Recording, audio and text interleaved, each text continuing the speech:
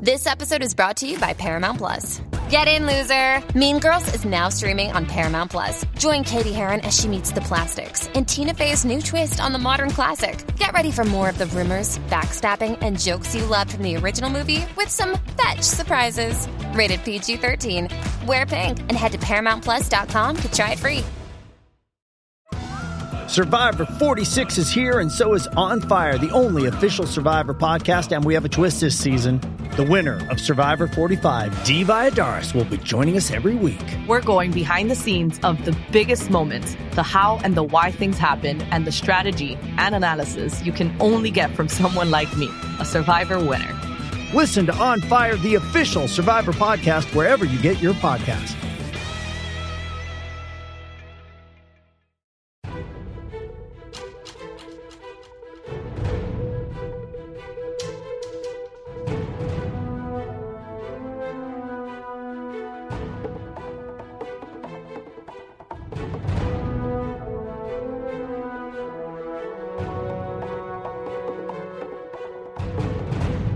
Welcome to Boiled Peanuts, the only podcast that rationalizes the obscene into the palatable. I'm Jim. I'm Aaron. And this is also known as, this season 3, episode 4, chapter 30, also known as the one that starts to lose me a little. Oh, whoa. Yeah, I was riding high on that third episode thinking, okay, I'm not at the point where everybody else seems to be, but things are getting a little crazier. Spit on Jesus and you lose Jim Jones. It was getting even harder to follow. It seemed like there was some thematic stuff they were doing here that I wasn't quite picking up on. Yeah, I don't know. This one left me kind of scratching my head a little bit. Yeah, I don't know. I've always felt like I knew broadly what was going on in Frank Underwood's mind, and at the end of this episode, I'm not sure, and maybe that's where we're supposed to be at, because even Claire seemed to be concerned about like this, you feeling guilty and allowing your emotions to seep in, and it's kind of like you're being a human, Frank. Stop it. Yeah. But yeah, like, do you think that the final scene of him spitting on Jesus and it shattering, do you think that was an homage to the classic West Wing? You've been watching a lot of the West Wing of late. President Bartlet coming in. When we say a lot, I'm like 6 episodes into the first season, okay. So I haven't seen the scene. You haven't seen this episode? No, but we went ahead and watched it here before we podcast. Because a lot of people made the connection, and yeah, I think it could be an homage to that. Sure. Now Bartlett seemed like he was a devout man of God, just genuinely angry about things that people get angry with God about. And he disrespectfully smoked and then snubbed the cigarette out in God's house. The 2015 update of that is spitting on the crucifix. It's like I said, I'm an atheist and I'm a dog in this fight, but I always find it very shocking somehow when people are profane. Okay. Like profane in the actual sense of the word, not in as in like kidnapping and shit. No. That's not like profanity. Kidnapping the baby Jesus out of the manger on the leftovers. It's like that kind of stuff is always I don't know. I still have a little bit of that enough in me that I can be shocked at that kind of behavior. It's like a reflexive sort of thing. Also, the fact that Frank would do something so it's kind of like pissing on your dad's grave. I can justify it because he had walked for like a country mile and he was behind a hill, and the odds of a photographer being there is going to be very low. And I guess this is like 2:00 in the morning at a church, secured by the Secret Service. To be fair, this show looks like it is perpetually 2:00 in the morning. It's so dark. It's so dimly lit. Yeah, whatever the magic hour is, this always takes place at the opposite. The dark hour, the darkest of night. I don't know. We should talk, because a lot happened this episode that was directed by Tucker Gates, who directed the last episode, and so see there if you want to know his qualifications. And written by Laura Essen, who was a staff writer and story editor on House of Cards through season 2. Wrote 2 seasons from last year's run. And that's about all she's done. Okay. So, not much to say about the actual mechanics of it. I also want to talk about some fun casting news. Season the Bishop Charles Eddies. Yeah. Played by the guy who played Captain Rawls in The Wire. I can't remember his name. And also the guy who plays the Pope in Borgias. Does he? Yeah. Yeah, he's in a lot of things. I couldn't help but see him as the Pope. Like Frank Underwood is convening with the Pope here because of my having seen 2 seasons of that. I'm like, no, it is not the Pope. It's just some father at a church. I think he's a bishop, though. He's like a high-ranking dude. Sure, but not the Pope. And he's he also plays Falcone in this last season of Gotham. So, where do we want to start on here? You want to stick with the Francis plot? Because a lot of things have weighed on his mind. He was moved by the burial of the 3 Navy SEALs in the beginning. Do you think he's bothered by the fact that he forgot to press F to pay his respects? Well, he might be if this turns out to be a scandal for him. He's a Call of Duty player. That's got know everybody knows you gotta do that. I think so. Let's see. He's also moved a little bit by the guy with the blown off legs. That too. Mahmoud, I believe is his name. I don't know. I haven't caught his name, and I haven't caught honestly where he fits into the story really. So he's an American citizen that was visiting family. And I get it, and he had his legs blown off in a drone strike that was authorized by the president. I get that part. Okay. I'm not sure why Frank is apologizing necessarily to him in person. That doesn't seem very Frank Underwood to me. I just don't know why he's there. Well, so I took that as that's a politically expedient thing to do if you can meet with the president, which I've always heard. No matter how much you might hate the current president, when you get in a room with him, these guys tend to be so preternaturally charming and so focused on making you feel good and you're important, and he's one of the most powerful men in that it's like even if you're a massive detractor, it's hard not to just turn into something of a fanboy. Hard not to jump up at dinner and yell and pour your champagne on the table. Yeah, unless you're a double amputee or a Pussy Riot, it's hard to do that. Sure. So I think that's a calculated risk. It's like I'm going to apologize to him. Man, it costs me nothing. There's no press here. If I can turn him kind of like similar to what he did with the parents of the teenager. Took a photo of the Peachoid and ran off the road. Yep. He had to go to Georgia to visit them. So yeah, I mean, you can try to turn a detractor into an ally just by the force of your charisma. It didn't work in this opportunity. Yeah. But I also think that the Mahmoud guy, had a point that he realized halfway through the conversation that he wasn't there to apologize. He wanted absolution. Yeah. And this is something that I think Frank is starting to like. What the fuck is wrong with me?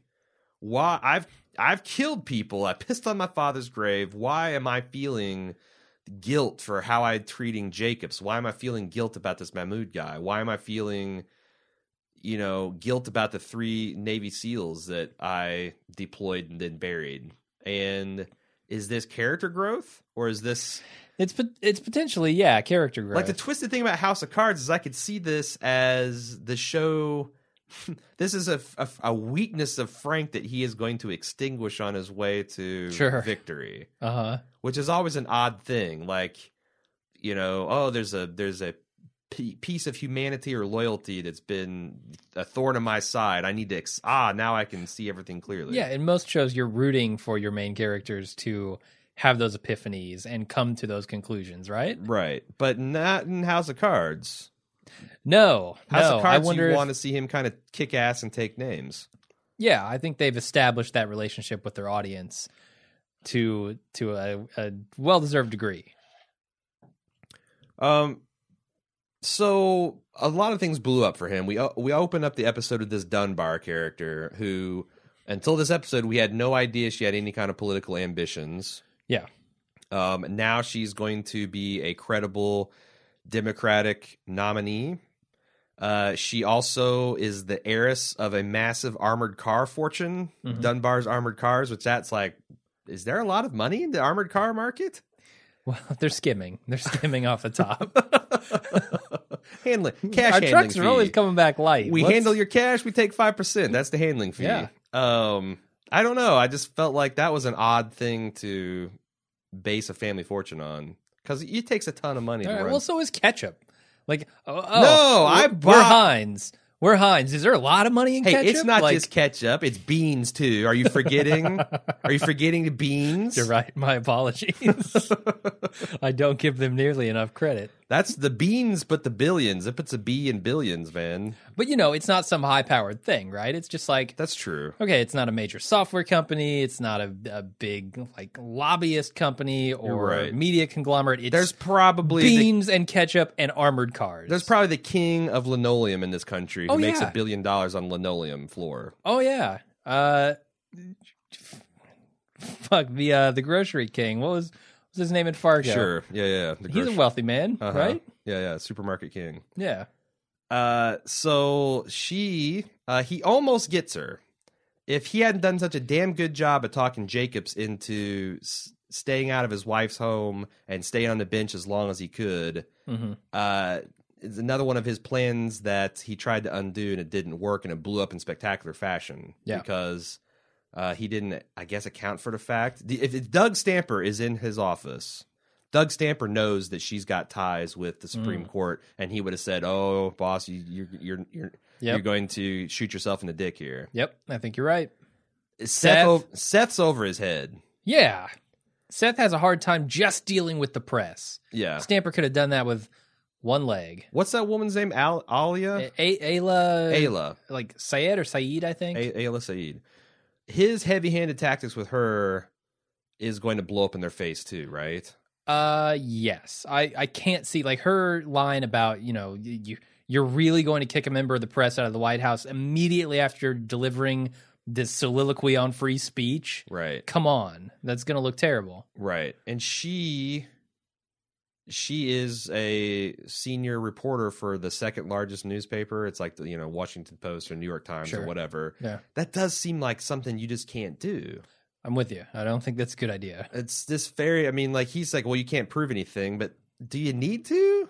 I mean, literally the day I guess the White House could spin it that, well, look, she was a hothead and she pissed off her other people and they pulled her credentials. What do you want us to do? Which is the truth. And they can say, look, we don't have any influence on whether or not they pull her credentials. Because really, he doesn't have the power to do that, right?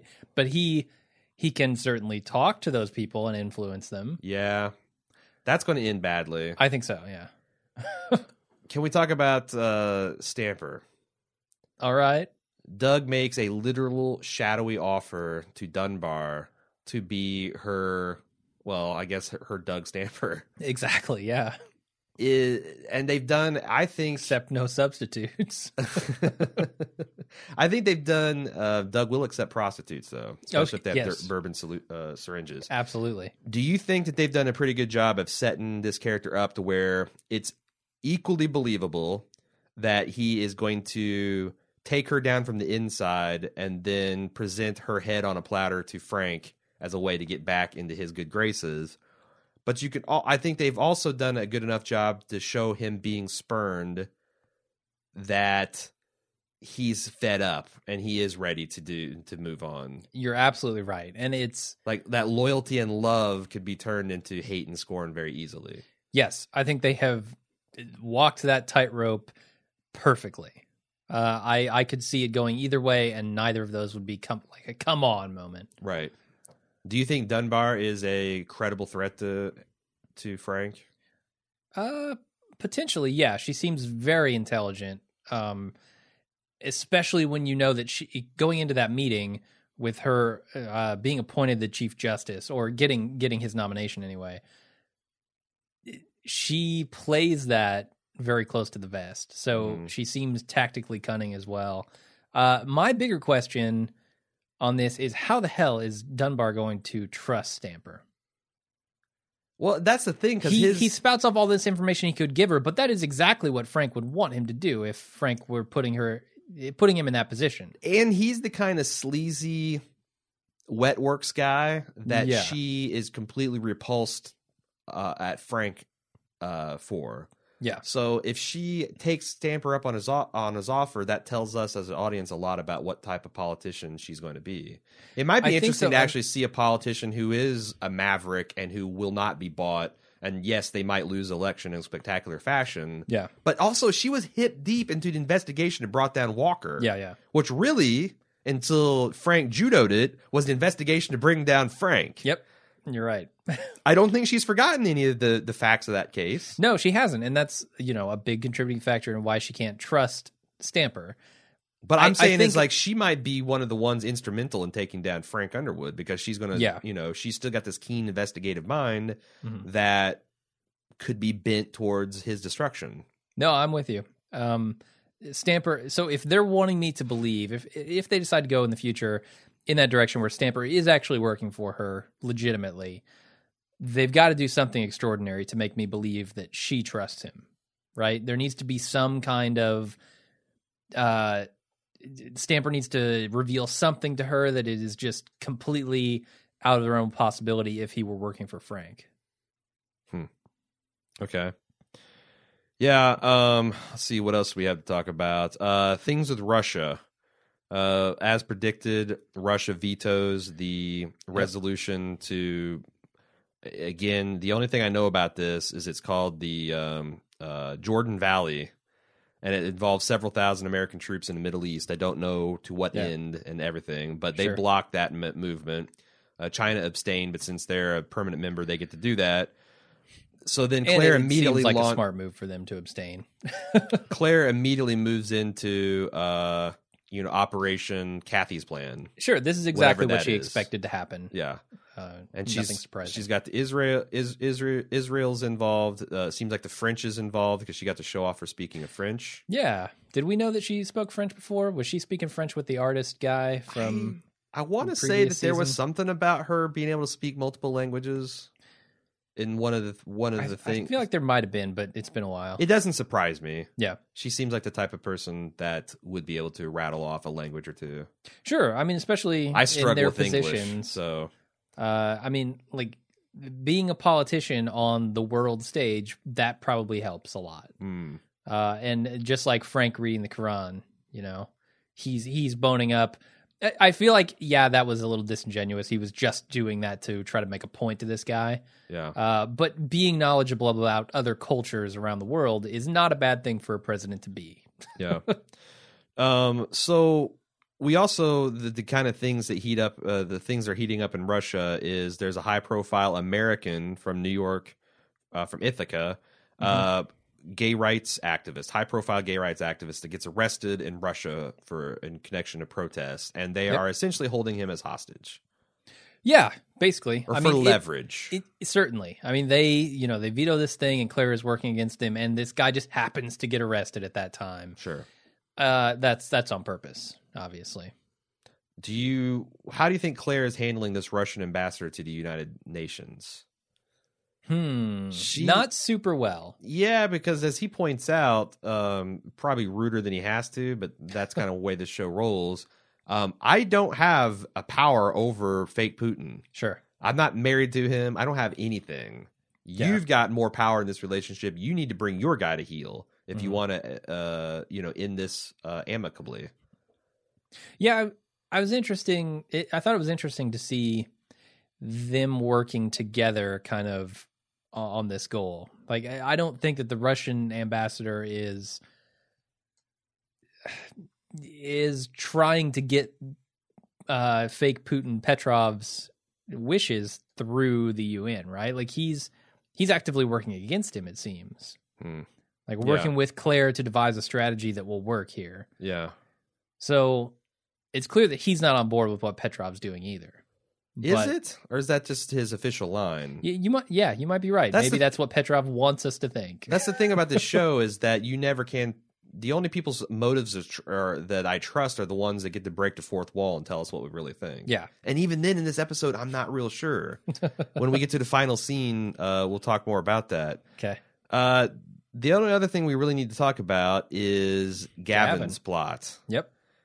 Turns out the FBI has a finite amount of bandwidth that you can consume before it just gets all shut down. Time Warner sends them a look. You need to pay for more gigabytes. You need to up your plan. No. He explains this later on. I know you caught this, but it's basically an internal bandwidth cap. Like it sets off alarms if they see you doing something that eats up a lot of bandwidth outside of like your normal day to day. Sure.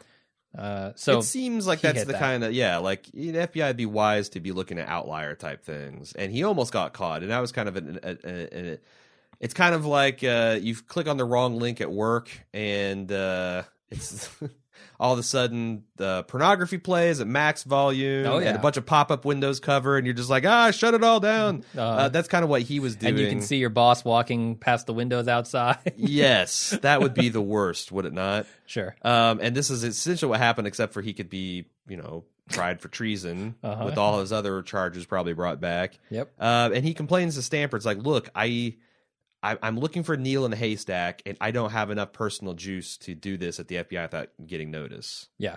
So Stamper gives up Rachel's lover from last year, Lisa, and Gavin's able to track her down to a support group meeting, and he tries to find common cause with her over the fact that he had a lover let her go.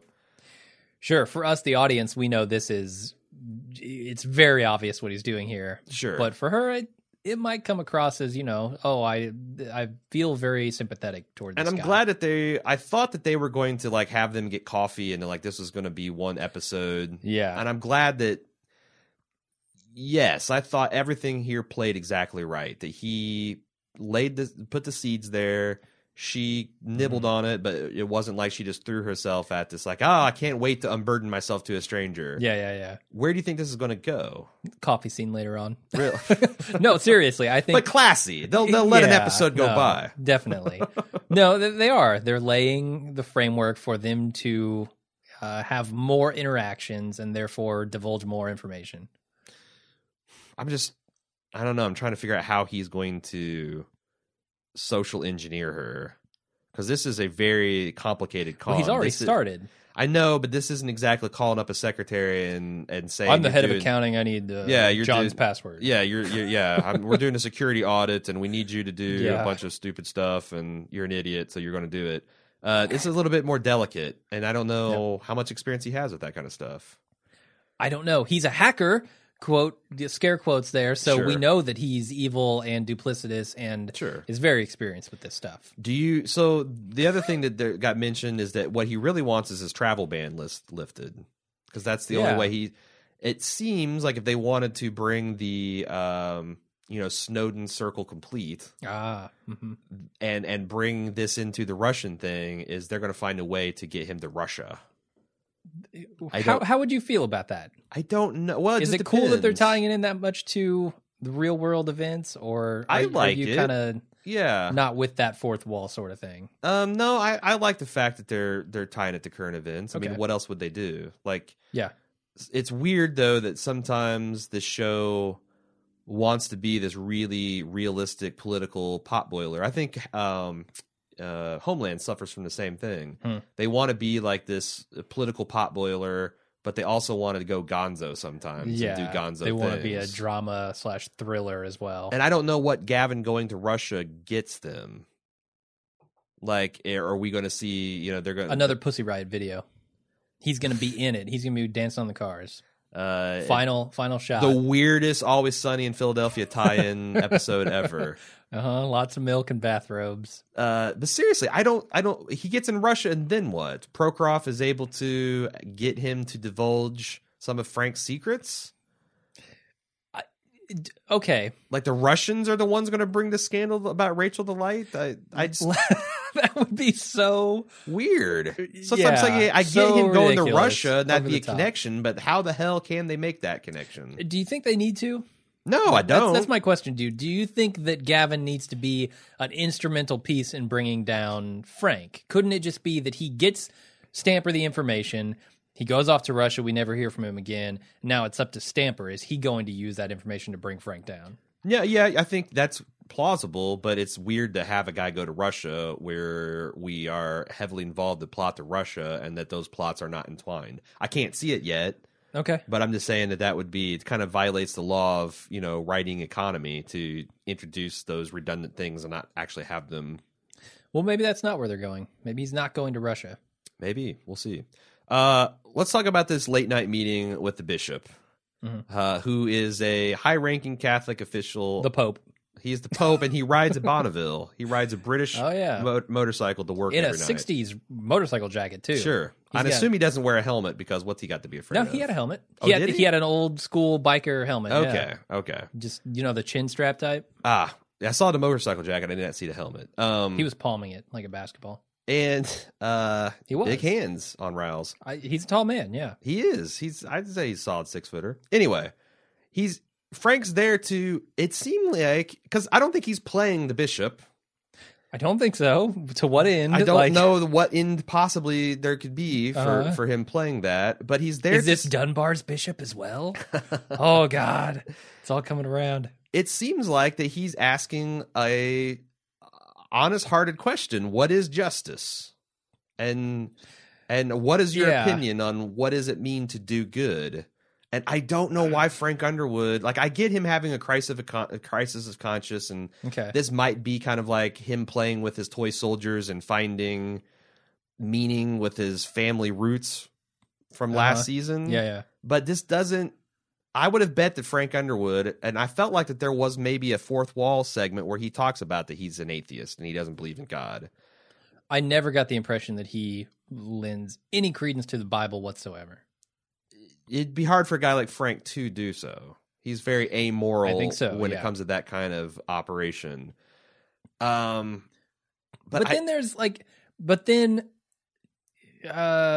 Father the Pope here, whatever his name is, he also has this kind of roundabout way of looking at even the most obvious of the commandments. Thou shalt not kill.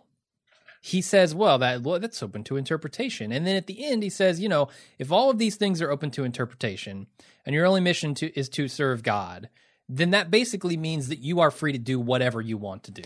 Well, that's the interesting thing. It's like, yes, thou shalt not kill, but it's cool as long as you love your enemy. It doesn't seem to make any sense to me. And that, maybe it's because I don't care to rationalize this for them. Sure. You don't care to make it palatable. Yes, I don't. I really don't. But I did not understand this scene whatsoever. It seemed to be shocking for shocking's sake. Like it's been a few episodes since Frank's done something outrageous. We need him to kind of lash out and do something, and we'll have him spit in Jesus' face. Just have him tap his ring on the desk again. I'm okay with that. Give God a good firm ring. Yeah. Put him on notice. There you go. Give you the ring wrap, God. I got my eye on you. I don't know. And then Jesus falls off the cross and shatters, which, again, that seems like it could be a political scandal. It could be, and it's tonight also on Fox a News. Bad omen, right? God tells Frank Underwood where to stick his prayers as he he tears himself off the cross rather than listen to another word. It's definitely a bad omen for him, I think. Yeah. Do you think this will actually become part of the plot moving forward? Like, will we get a sub scandal about the? I think that would be why. Will we see? He's got bigger scandals. He's got the free speech thing. He's got the lawyer coming after him now, Heather Dunbar. Will he get some plywood from Home Depot and hand carve a new Jesus with Beatles quotes burnt into it? Yes, he will. It'll just be a driftwood Jesus up there on the cross. This knotted up beard. What'd you think of his last line? Well, I got God's ear now. Cheesy. Pretty cheesy. Real cheesy. Not in the enjoyable way. No. In the okay, I get where people are coming from when they say that this show is kind of getting ridiculous, kind of cheesy. All right. So what do we need to happen in the next few episodes? We need to see Frank win some battles, or is this really going to be?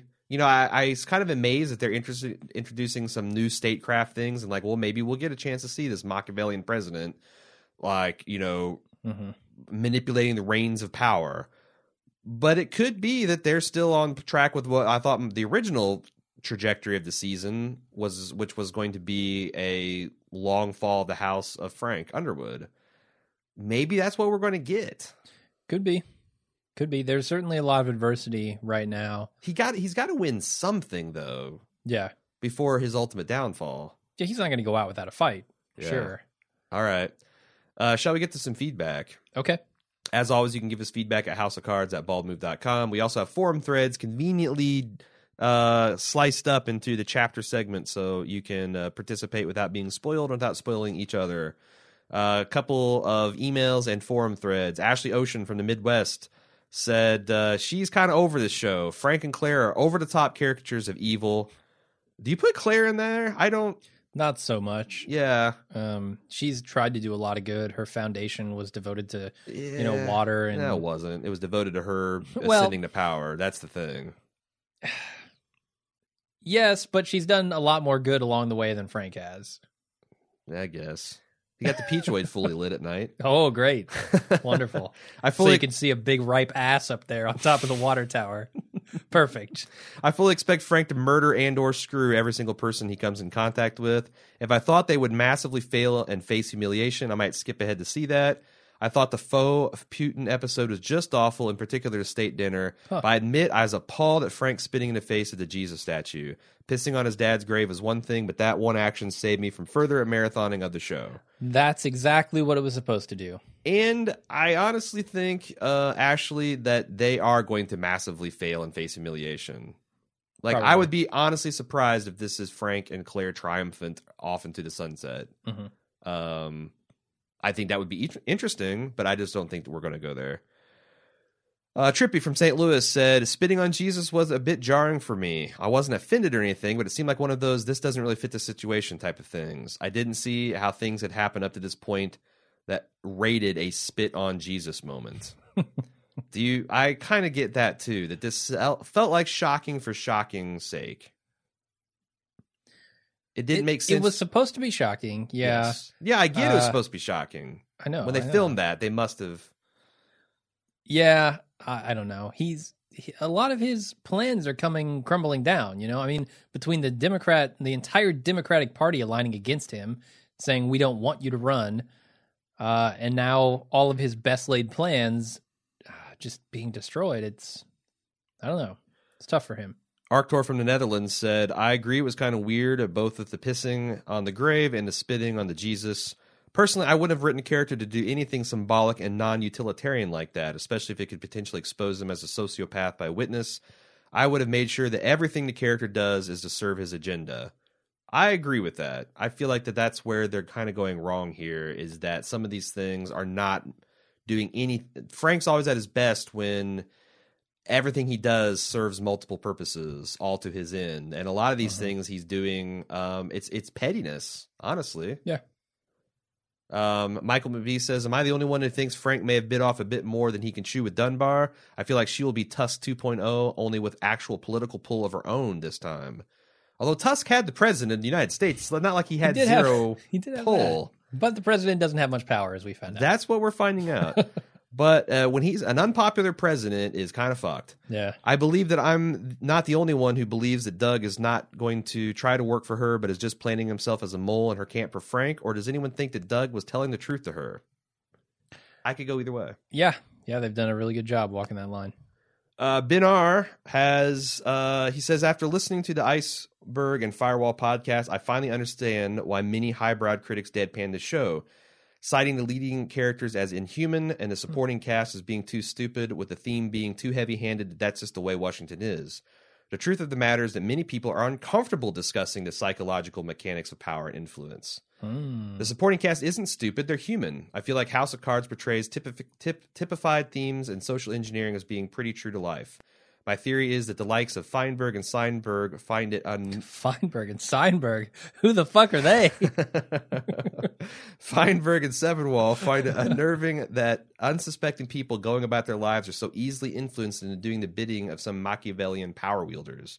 The people that don't understand or are uninterested in the machinations of usurping power will cast the show as Washington political parody, but this show is really much deeper than that. It's a psychological study of how to win in negotiations, of cultivating influence, and I wish critics would own up to the fact that they're actually turned off and uncomfortable by the ideas of an engineering powers as opposed to writing off a brilliantly produced show.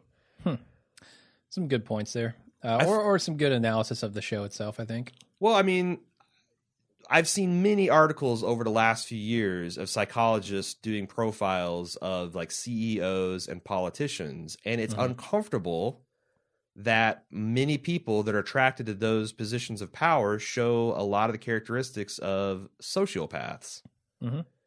And in fact, you might need to be a sociopath to be effective in these kind of jobs, because you can't, it's very much needs of the many outweigh the needs of the one. But how do you say a guy who's got his legs blown off? How do you say that to them? How do you bury these people that are sacrificed along the way? I mean, I thought it was interesting that they had Bishop Rawls open up with the Abraham story, where he was ready to gut his own son because God asked him for that sacrifice. It's super hard if you are a functioning person with empathy to make those tough calls and to live with them. Absolutely. I think, I don't know. So there's also the job of these people to get everyone in the public to understand why they make the decisions they make. And that should be a part of the discussion too. And that never is. That never is. The discussion is always, these are the decisions we made, deal with it. And I think it's interesting. Like go ahead. I was just going to say, like, speaking to his point, it's because a lot of people just aren't equipped to think in that way. Right. You know, they don't want to, or they can't for some reason, understand that, yes, there are tough decisions that have to be made. It is not always black and white, and the gray area is large. Well, I think that's telling when big campaigns are, won and lost over trivia. Yeah. You know, like a guy strapped a dog to the roof of his car one time. Jesus. So how can we trust him with the launch codes? I feel comfortable getting a beer with this guy, so I want to trust him. A guy changed his mind in Congress after 20 years. Yeah. Well, yeah, he fucking changed his mind 20 years later, of course. Right. So that's a problem with politics, right? You probably thought Power Rangers was a great show when you were a kid. Go back and watch that and tell me that's a good show. You changed your mind. Do you think that sometimes I feel like that I don't know, like when Frank says I want to get some things I want to create 10 million jobs, it's open whether he's doing that because that's just a good thing to do, or whether he's really obsessed with his power and legacy. And we talked about, like, even if he's a liar, you can't base a powerful legacy on smoke and mirrors. History is going to judge you on what you accomplish. So even sociopaths are motivated to do big, good things. Yeah, that's true. That's true. Because that's what being great is all about. As long doing as terrible things or doing awesome things. Well, it could also be the legacy of having your name on buildings and leaving a fortune to your family by swindling the country. Like, there are a lot of different definitions of successful legacy, right? Sure. I mean, yes, if you want to be known as a great president and great leader and a man who brought the country into an unprecedented prosperity and that type of shit, yeah, you'd need to do some great things, but it's not everybody's idea of success. All right, anything else? No. How about the fact that the actor that plays Jacobs, Chief Justice or Justice Jacobs, looks a lot like ex-President Jimmy Carter. Okay. Who was a famous peanut farmer. And he's all about the boiled peanuts. Well, he was convinced this time to be about the boiled peanuts, right? He wanted to be. He was all about the boiled peanuts. He was looking at that bowl like that's not brain food. It's kale chips to brain food. Yeah, but, he wanted the peanuts. I like kale chips. What's wrong with kale chips? You like kale chips, really? Yeah, you smear some bacon grease on kale chips. You salt it up. So you like bacon grease? Well, okay, maybe that's more fair than I like. I think I've chips. cracked the code. You smear bacon grease on just about anything and bake it, and I'll eat it. Yeah, Rick should try that in The Walking Dead. Some bacon grease on some dog food, makes its own gravy. Okay, houseofcards@baldmove.com and forums.baldmove.com if you want to get in on the feedback train. One more thing. Yes. Before we go out, this Alzheimer's thing, when he is saying, please vacate your position, don't let your legacy be one of failure at the end. Do you think Frank is going to make that a reality now? He's like, do I need to destroy this man? I can't. Well, now he might be able to. Well, I mean, I don't know to what end. Like, so do you call that Chekhov's asshole? Like, Dunbar's not going to accept the position. There's a gaping anyway. asshole on the screen. When will it finally? You're right. I mean, I don't know. It's like, it seems unwise. When Frank was saying this, like, yes, you're definitely not being altruistic, But this guy is flirting with his legacy because he's already told a bunch of people. Yeah, that's not untrue. This will get leaked out. Francis himself could leak it out. Yep. And it is going to, with politics being what it is, instead of just sober analysis of whether the decision is good, it's like, oh, Justice Grandpa's up there drooling and banging his gavel. Like, we got to, it's like, that's the way it will happen. So maybe he gets this guy kicked off the Supreme Court for, being unfit or something. And then he puts someone in there who is more sympathetic to him than Dunbar would have been. I don't know. Because Dunbar's not accepting that position. Yeah, I don't know what it gets him at this point now. Yeah. I think we're not done with that, though. Well, I mean, it would, like last year, he manipulated Jackie into knifing her betrayer through some kind of thing. Maybe he will find some way to disgrace or threaten Dunbar with political disgrace or irrelevancy, and he will then say to Jacobs, look, I'll still put her on the Supreme Court, because what can a Supreme Court justice do to keep him from becoming president? Yeah. There's nothing they can really do. No. I will still make sure she gets that post if you step down. So it'll be him helping out her friend and say, I mean, there's a lot of different ways they could spin that. But he's right. He's going to veto her candidacy. The president could do that, right? She will lobby the other chief justice to not swear him in. There you go. Constitutional crisis. Didn't put his hand on the Bible. He's not sworn in. That's right. He spit on the Bible, as a matter of fact, and then it exploded. He insisted on it being the Quran, and then he spit on it too.